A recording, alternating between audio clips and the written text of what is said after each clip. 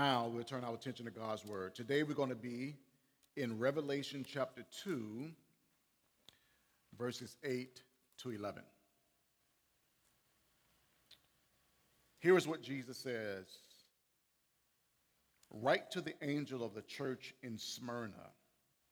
Thus says the first and the last, the one who was dead and came to life. I know your affliction and poverty, but you are rich.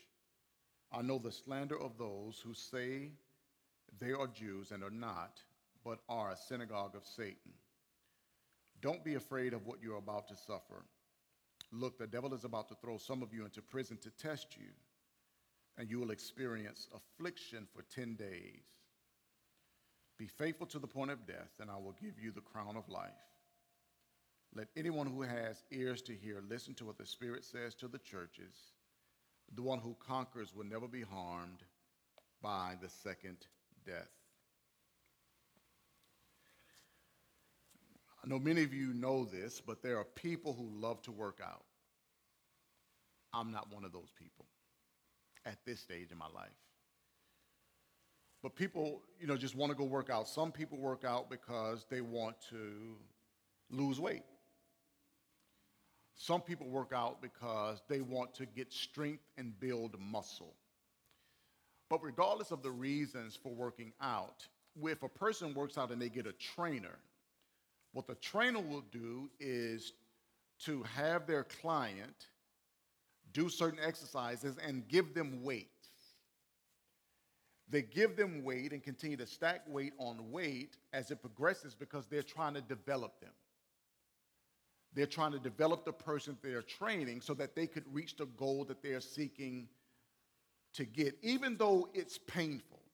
Lord knows working out sometimes for me can be just flat out painful. But even though it's painful, I know that it's working out for me because I am achieving what I want to achieve.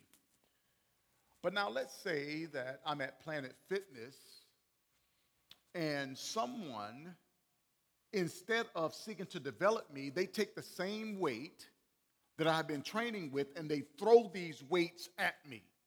They're throwing them at me. That'll be a problem because they're not trying to develop me, they're trying to hurt me. One trainer is seeking to develop, one is trying to bring harm. Friends, God allows trials and temptations in our lives to develop us, to strengthen us. But Satan brings trials and temptations in our lives to destroy us, to harm us. And sometimes that could be the same event where God is working in a hard situation, but he's using that event to develop us. But Satan is trying to use that same event to destroy us or to harm us. Today we're going to look at the second church that Jesus sent a message to in Asia Minor.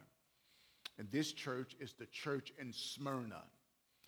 In reading what Jesus said to this church received no blame. If you remember last week, we talked about the church in Ephesus, and Jesus praised that church, but then Jesus said of the church in Ephesus, but I have this one thing against you. You have left your first love. Blame. This church, Smyrna, received no blame. But there was a problem in this church. This church was experiencing great suffering. But when we look at the church in Smyrna, just like in Ephesus, you would see that Jesus says, I know your works. Here in the text, Jesus says, I know your persecution. I know what you're going through. In every church after this, Jesus is going to say the same thing.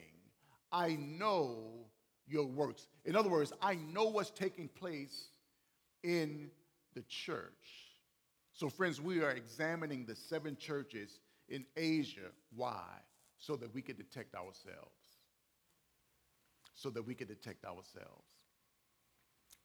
No matter how large a church is, nor how small, if it is a church, can we look at what's taking place here and in all of these churches, and can we detect something about ourselves? So, in this series that we've entitled Letters to the Seven Churches, we are doing this, and here is the overarching point of the whole series. We are doing this because the church is at the center of the interest of Jesus Christ. This is vitally important. I was reminded this morning, and I'm grateful for it, that anytime the people of God come together, Jesus is in the midst. If you read these letters, or you started in chapter 1, you would see that Jesus would say, I walk among the lampstands. Lampstand is a church. Jesus is in the midst of his church. All of the singing, the praying, the things that we're doing, we need to understand that Jesus is here. The church is at the center of the interest of Jesus Christ. The church is at the center of the interest of Jesus Christ. Jesus speaks to these churches at a particular time, at a particular moment, at a particular place in history. These churches existed. They existed. Now, some of these churches, when you read, they were in the process of giving into the idols of the culture. And this is also a danger for the church, for us, where we say we worship Jesus, but we are so immersed in the culture and looking like the culture that we cease to look like the church of Jesus Christ. So some of these churches were in danger of giving into the idols of the culture. Some of these churches receive no blame. They just receive praise from Jesus because of their perseverance. And Jesus wanted them to continue looking to Jesus by faith. Now, Smyrna, what is it about this city? It had been one of the most important cities in Asia Minor. I said last week, Smyrna, with these 7 churches, don't think Asia like China, Japan, Vietnam. These churches, Asia Minor, is in what we now call Turkey. And these churches were on the western side of Turkey. All of these churches, if you look at a map, it's like a circle. You can Google it and just say ancient churches in Revelation, and you will see where these churches were. And Smyrna was an important city there. It was an important center in the Roman Empire for the imperial cult, or for emperor worship. In other words, they wanted to worship the man in charge. Smyrna was a major hub for that, right? Idolatry was all around them, yet they also had Jews there. But the Jews were exempt from worshiping the emperor. Why? Because the Romans knew that Jews were monotheistic. What does that mean? It means they just worship one God, right? But Christians also were exempt because Romans saw Christians as a sect of Judaism. So Jews and Christians were exempt from worshiping the emperor. However, many synagogue leaders, they felt it necessary to distinguish themselves sharply from Christians. They wanted to make them feel unwelcomed in their synagogues, and so they collaborated with the Romans to oppress these Christians. This is what's happening in Smyrna. And so here's the main point of this sermon. As we look at these verses, this is what I want us to know. The believer overcomes not by returning hostility, but by laying down our lives, because God will vindicate us. The believer overcomes not by returning hostility, but by laying down our lives, because it is God who's going to vindicate us. Now, I know some of us may cringe and even scowl at this thought of, why do I have to lay down my life? Why do I have to lay my rights down? Because if you're like me, you grew up, and somebody taught you, if they hit you, you do what? Hit them back. Now, y'all can talk to me. I know it ain't but a few of us in here, but y'all can talk to a brother. If they hit me, then I should what? Tit for tat. Eye for eye, tooth for tooth. You come at me, I'm coming at you. But this is not the way of Jesus.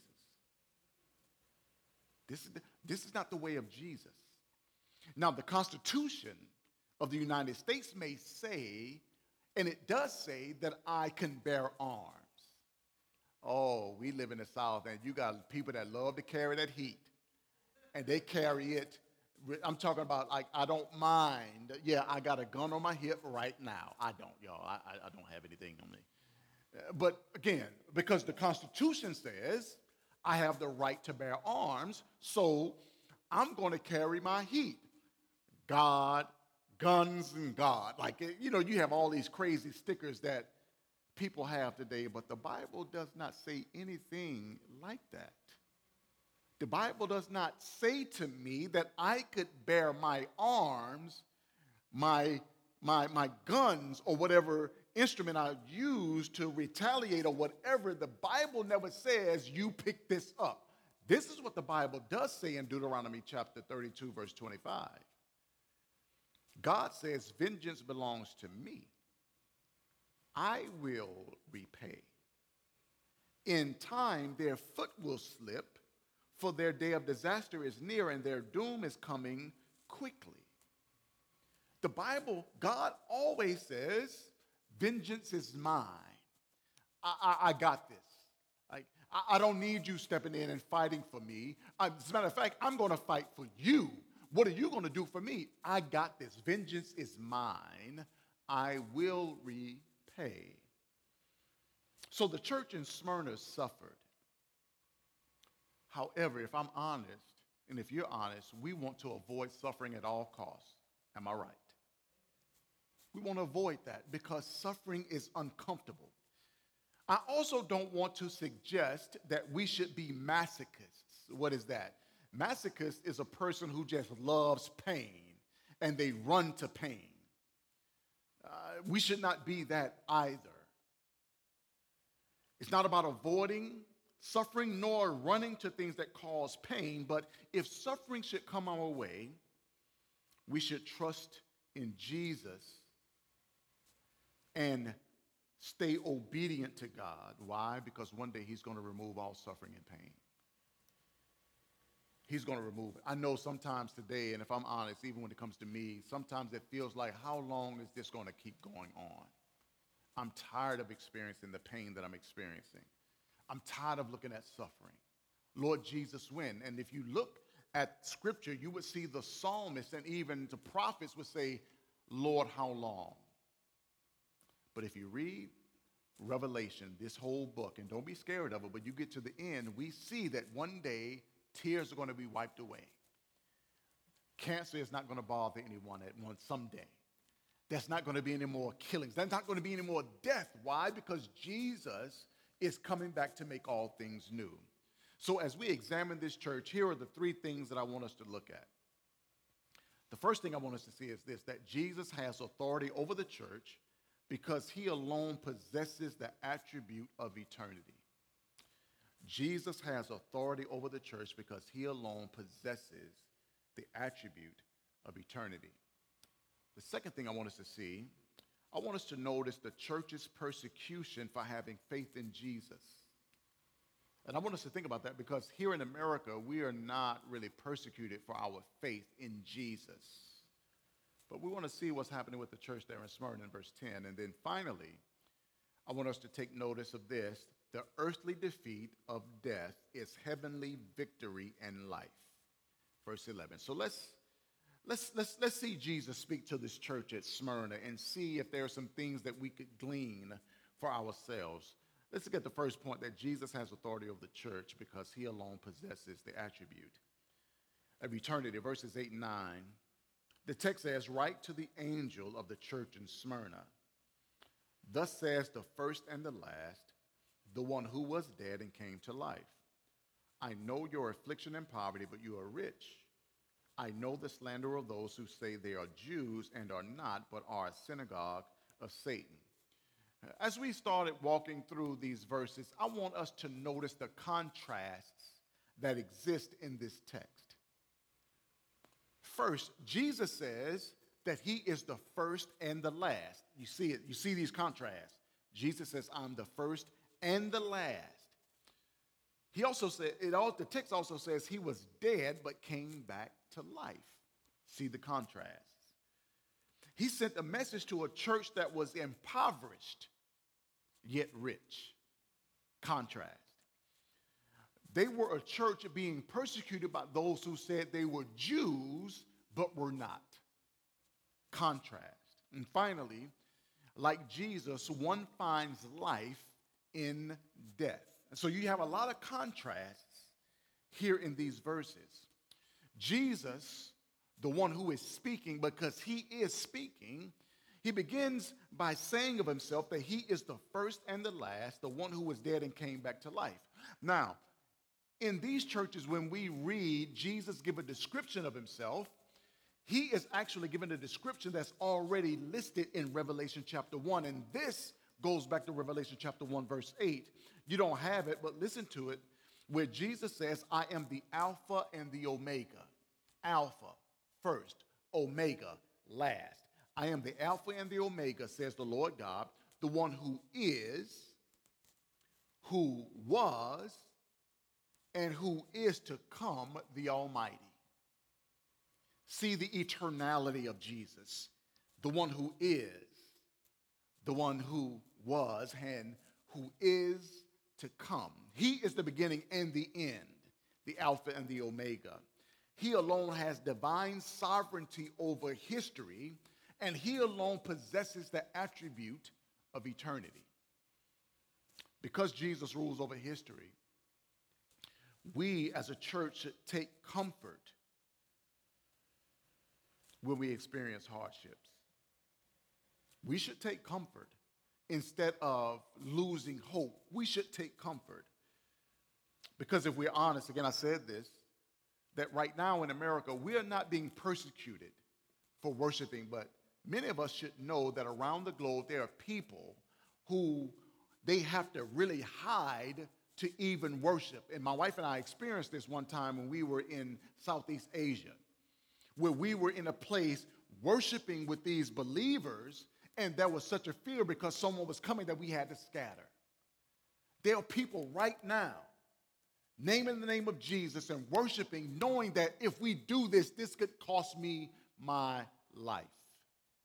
We don't worry about it. We don't. But what would happen if that day came? Because it's a possibility. But no matter what, God's people are not without hope. Just like those in these countries where they can't really worship, they're not without hope. You and I are not without hope either. The church in Smyrna suffered economic hardship. Why? Why did they experience economic hardship? I mentioned earlier that at one point, Christians and Jews were seen as one group, but then there came a separation. Jews wanted to make a distinction between themselves and Christians. Now, some of the Jews could have been irritated that some Jews from within their ranks had left and started trusting in the Lord Jesus Christ. Right? They could have gotten upset about that they were converting to Christianity. Some of them could have even believed that Christianity distorted the Jewish law and offered an easy way of salvation. And it could have been some other things. But because of this, these Jews, they capitalized on an opportunity to complain to the Roman authorities, showing that these Christians will not worship the emperor. They won't worship the emperor. So they wanted to, when you're in elementary school, they wanted a tattletale. They wanted to go tell the authorities so that these Christians could get in trouble, because they knew that if they were shown to refuse to worship the emperor, that they could have been seen as politically disloyal and unpatriotic. And what could be the end result? That they could be arrested by the Romans and thrown into prison that would ultimately lead to their deaths. This was a real possibility for them. These Jews were called by Jesus a synagogue of Satan. Notice what Jesus refers to them as, a synagogue of Satan. Now, these Jews believe that they were worshiping the true God, but Jesus says, no, you're not worshiping the true God. You are being used by the great enemy, Satan. He is your head. You're a synagogue of Satan. Could this be said of us? Again, I want to look at these and just ask questions about us as a church. Could we ever, on one hand, think that we're worshiping Jesus, but we are actually promoting the enemy and his agenda?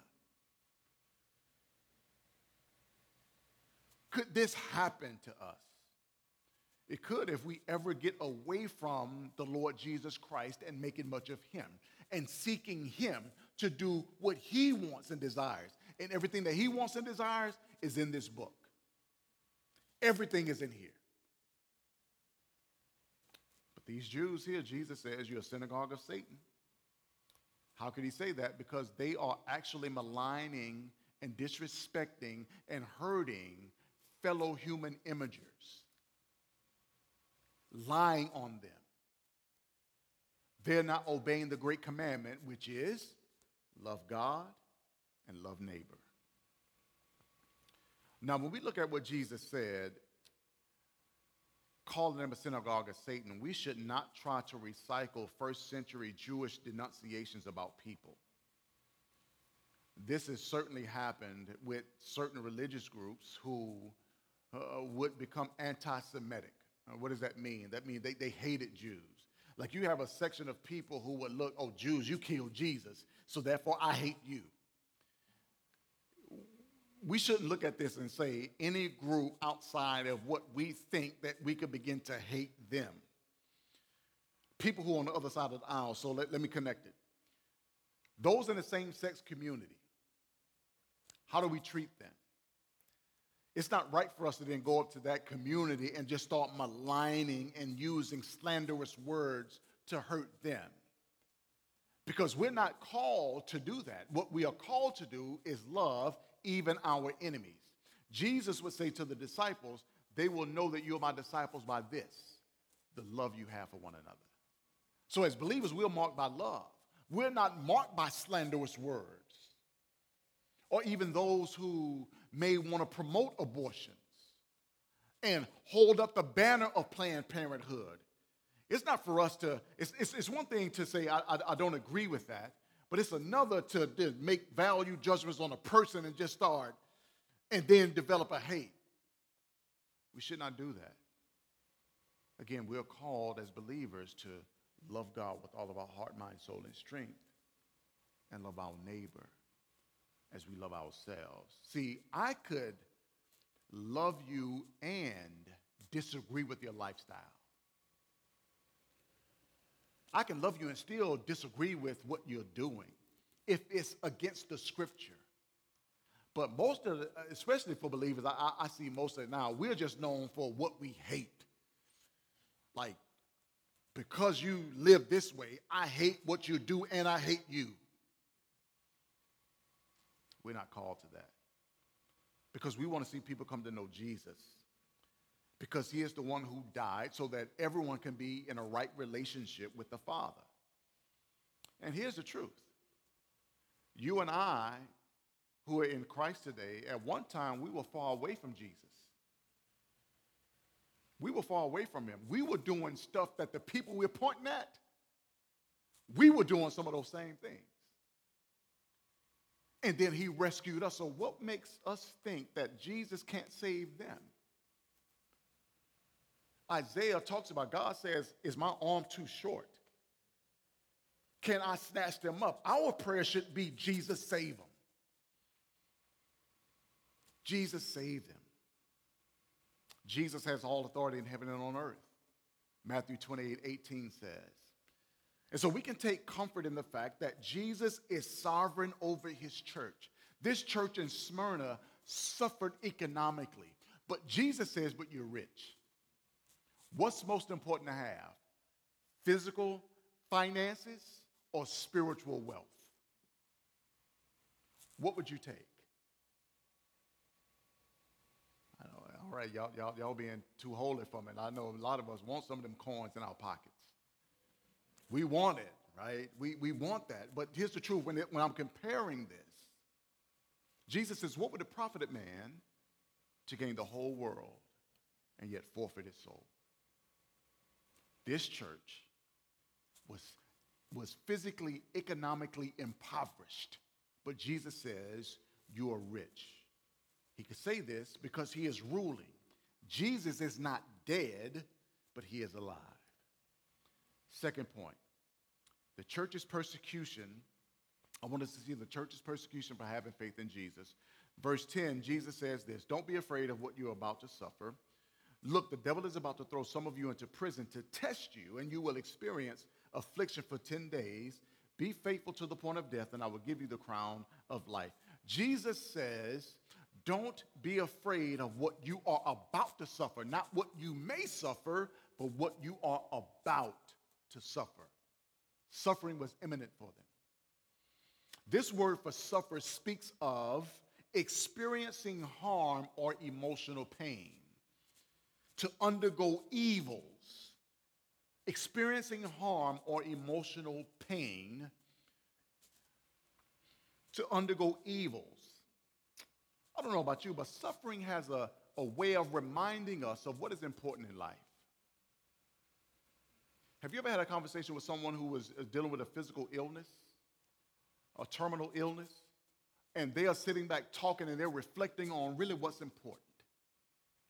And their conversation with you makes you, when they're talking, you be like, what am I worried about? They're staring down the barrel of death. Their body is being ravaged, right? I have family members like this. Their body is being ravaged, and I'm complaining about my power going out the other day because of the storm. I'm complaining about when I don't have what I want to eat when I want it. Suffering has a way of reminding us of the things that really matter. It forces us to depend on Jesus and obey God's will. As Christians, we must know that Jesus is in control of even suffering. As much as we may not think about it, he is in control of suffering. So he exhorted the church in Smyrna not to fear because their lives were in the powerful hands of Almighty God. We need to hear that today. Our lives are in Jesus' hands. I know that was an old song I think I used to grow up. He's got the whole world in his hands. And I know we just saying that as when we were young, but it's true. Our lives are in his hand, especially if we're in Christ. He alone has all the power. How do we know this? Because he was once dead, but I love it. He got up out of that grave, dusted his shoulders off, and said, death, you can't hold me. That's true. That's true gangsterism. You can put that in your English lexicon. I just made a word up probably. But that's true. Like, he got out of the grave. Death could not hold him. So how do we think that our lives will not be kept, even if we suffer? So Jesus tells the church in Smyrna not to fear, even though Satan was behind their persecution. God is using this persecution as a time of testing. Satan wants to use this time of testing for temptation purposes. But Jesus is going to use their suffering to fulfill the sovereign plan for history. See, he did it before. What do I mean? Look at it with me, 1 Corinthians chapter 2, verse 8. The text says that none of the rulers of this age knew this wisdom, because if they had known it, they would not have crucified the Lord of glory. What's going on here? You had these evil hounds, spiritual hounds of heaven, who were against the Lord Jesus, what we will refer to as demons or the demonic, using the earthly powers against Jesus. The text says that if they had known that it is through the death of Jesus and the cross that they would be defeated, they would have never put him on the cross. They would have never done it. Again, Jesus and the Father are able to use the plans of the enemy to fulfill his purposes. Jesus even uses our suffering for his sovereign purposes. Now, this testing that was going on in Smyrna and even in our lives is a divine test. Why? To distinguish genuine believers from fake believers in the church. Friends, I got an announcement to make. Every person that joins the church and says they're a believer are not believers. I know we say, but you can't judge nobody. I mean, you're right. Like if a person comes to me and they are saying all of the right things, because again, I'm talking about the South now, and everybody in here is not from the South, but I know we're in the South and we know Christian language. We know how to say all of the right things to make a person think that we are in the faith. But what happens when testing comes? Testing gonna show what you are. Everyone, when we go through it in suffering, what's in us is going to come out. The Bible says, for out of the heart comes the issues of life. What's in us is going to come out of us. Divine tests distinguish genuine believers from those who are fake believers. Jesus uses the devil's tactics to strengthen his people. And in the text, Jesus comforts his people by saying that this testing would be temporary. It would only be 10 days. Now, maybe if you're a student, and all of you are students, but maybe I wonder if the light bulb went off in your head. Why does Jesus say 10 days? Right? Shoot, 2 hours is too long for me. But Jesus says 10 days. What this church in Smyrna would have understood is that Jesus is connecting their suffering to something that happened in the Old Testament with Daniel, Shadrach, Meshach, and Abednego. He connects their story to the suffering of Daniel and his three friends. And look at it with me in Daniel chapter 1, verses 12 to 15. Daniel says to the person that King Nebuchadnezzar put in charge, please test your servants for 10 days. Let us be given vegetables to eat and water to drink, then examine our appearance and the appearance of the young men who are eating the king's food, and deal with your servants based on what you see. He agreed with them about this and tested them for 10 days. At the end of the 10 days, they looked better and healthier than all the young men who were eating the king's food. For 10 days, Daniel and his friends did not eat the king's food, but they ate vegetables. This was testing, and the purpose of this test was to determine whether they would be as healthy as the others who ate the king's food. What were they tested? What were they tempted to do? They were tempted to compromise with pagan religion by being pressured to eat from the king's table. Why was this a compromise? Because if they did eat, they would have been eating food sacrificed to idols. Daniel and his three friends said, I know that we're in bondage right now, but we still worship the true king. We still worship God. Let's put this to a test. We don't want to eat the king's food. We want to eat vegetables. Test us after 10 days and see how we look. Let's see how this turns out. And if you know the story of Daniel, the Bible says that they came out looking better. And as a result, these men were like elevated because God was with them. Jesus compared his readers' situation to what took place with Daniel and his friends, because their persecution in Smyrna stemmed from the fact that they refused to give public tokens of allegiance to the ruling emperor at the time. If Daniel and his friends would have eaten, they would have been giving allegiance to King Nebuchadnezzar. The church in Smyrna, if they would have done what they did and gave in, then they would have been giving allegiance to the Roman emperor, and they would not do it. They would rather be persecuted than worship idols. Now, what was the church's reward for their persecution? The Bible says the crown of life. The crown of life. And this was the victor's wreath, and it symbolizes the glory of Christ and the eternal life of Christians who have persevered. I was recalling this when I was, and I'm not going to date myself, but I remember when I was in the fourth grade, it seemed like every fourth grader had to take state history. I don't know if that still exists or not. But when I was in the fourth grade, we had to take Alabama. I'm from Alabama. We had to take Alabama history. And one of the events we had there, we had to travel to Montgomery, Alabama, which was the state capital, to go to the office of the then governor, who was George Wallace. We didn't see him or meet him, but he was the sitting governor at the time. But George Wallace is known, He's infamously known for what he did on June the 11th, 1963. What did he do? He stood on the steps of the University of Alabama, refusing to let two black students enter. He would not do it. He said to these students, "You'll enter over my dead body." He wanted to maintain a system of segregation. But what the federal government did was send down the U.S. Marshals. I don't know if you know this, but when the U.S. Marshals come a-knocking, you're going to move out the way.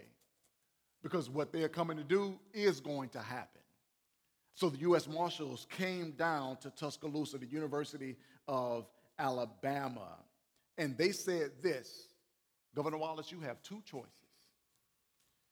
You can remove yourself from in front of these doors, or we can remove you. Man, that sounds like grandmama or mama. You got two choices. But out of these choices, the same thing is going to happen. You're going to move. Because they told Governor Wallace, you cannot go back to what has already been put down. You can't go back to segregation. And they said to him, things are going to change today. And they finished with this: now you decide whether you're going to get out of the way or whether we're going to get you out of the way. But you need to know you will be out of the way. Friends, when God joins you and I in the lion's den, Daniel, and Satan takes his stand against you, when your boss takes a stand against you, when even family members take a stand against you, and everyone stands against you, God wants each and every one of us to know that that's not the final decision. The persecution in Smyrna was not the final decision. There is another court in heaven, and when this court in heaven sends down the marshals, this court overrules whatever system is holding you and I down. Whatever system. This church in Smyrna was persecuted. But Jesus says to them, and he lets them know, that many of them would be faithful to the point of death. Some of them would die. But that death is not the final decision. Jesus says, I will give you the crown of life. If you go back and you look at 2 Timothy chapter 4, look at the Apostle Paul. Many scholars believe that 2 Timothy is the last letter that Paul wrote.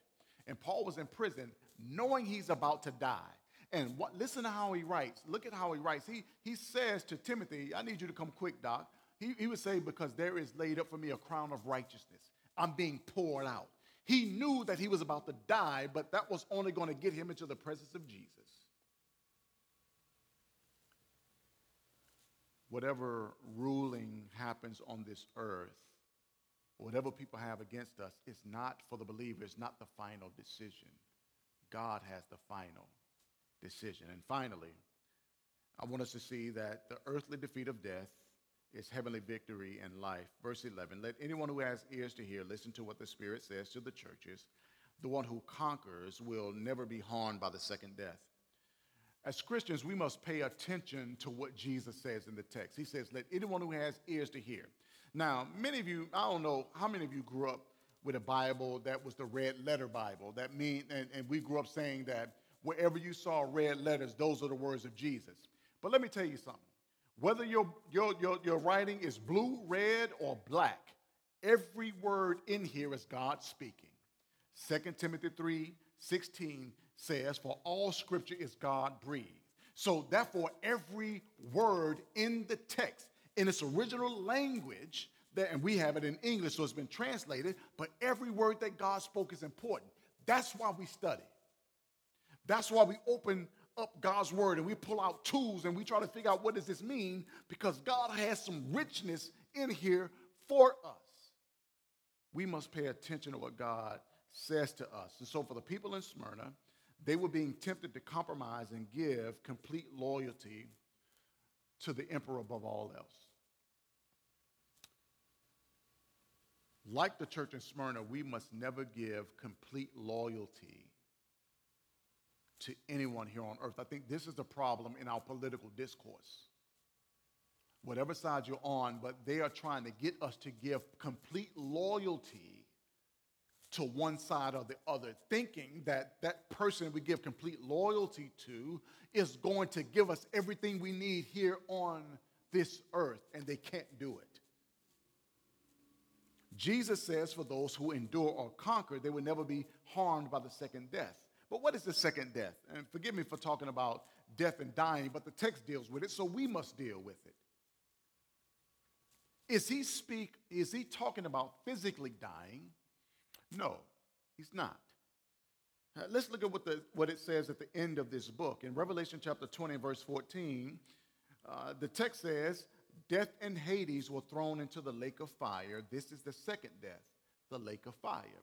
So there is a death that's speaking of the lake of fire. This is something else, right? It says death and Hades were thrown into the lake of fire. And then in Revelation 21 and verse 8, it says this, but the cowards, faithless, detestable, murderers, sexually immoral, sorcerers, idolaters, and all liars, their share will be in the lake that burns with fire and sulfur, which is the second death. So the second death is differentiated from physical death. The second death is for those who have not trusted in the Lord Jesus Christ, and at judgment, they will experience what the Bible is saying, second death. But for those who are in Christ, they will not be overcome by the second death. Believers will be judged, but our judgment will not be for faith. Our judgment will be one of works. So he will judge our works, whether we did works that pleases him or not. But for those who have not trusted Jesus, their whole beings will be judged because they have not trusted in Jesus, and they would experience this second death. Jesus also gives a warning concerning the second death in Matthew 10 and verse 28. He said, don't fear those who kill the body but are not able to kill the soul. Rather, fear him who is able to destroy both soul and body in hell. Second death. Again, there is something mysterious about suffering. There is something mysterious about it. Smyrna faced great suffering, but Philadelphia, we're going to look at that church in a few weeks, Philadelphia would be delivered. James was executed. The brother of Jesus was executed, but Peter was released in the book of Acts. Some people are released or delivered, and some people die. For example, Corrie ten Boom. I don't know if you guys know who that is, but she was a person who was around during World War II and the Nazi situation. She survived the Nazi prison camp while her sisters died there. Something strange and mysterious about suffering. It could be that in this country, followers of Christ could be persecuted for trusting in the Lord Jesus Christ and for sharing their faith. Some may die, some may not. But here's the question for us. Are we prepared to die for the sake of Jesus if necessary? Many of us, we don't have to think about that. But are we prepared to die for Jesus if necessary? If we are not, why are we following Jesus? Why are we following him? Jesus would often say, take up your cross and follow me. Take up your cross and follow me. The cross is a symbol of death. Are we willing to? We got to be like the disciples. The disciples were cowards before the resurrection and before they received the Spirit. They were cowards. But once Jesus was raised from the dead and the Spirit indwelt them, they cared nothing about if you persecute me. They would even say, like, man, they whipped us. Oh, we counted all joy. They whipped us for the sake of Jesus. The disciples, they were all in. And I know we use that language today, but are we all in when it comes to Jesus? We got to be like the disciples. We got to be like Daniel and his three friends who remained faithful in the face of rejection and persecution. If we do remain faithful, Jesus promises us a reward far greater than the power or status of our oppressors now enjoy. Are we all in, friends? As a church, let's pray. Father, thank you.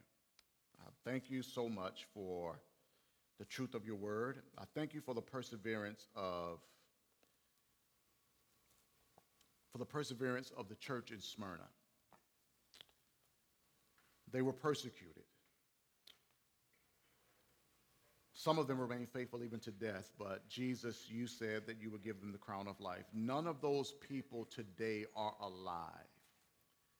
They are in your presence, those who trusted you.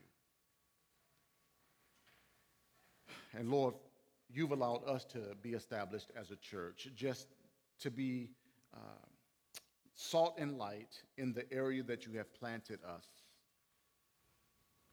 Lord, we're not looking for persecution. We're not looking to be oppressed. But Lord, I pray that we would remain faithful and that you would say of us that you know all that's taking place with us, that even though we may be living in poverty, or we may not have all of the resources we need, but you can say of us that we are rich. Jesus, help us. I pray this in Jesus' name. Amen.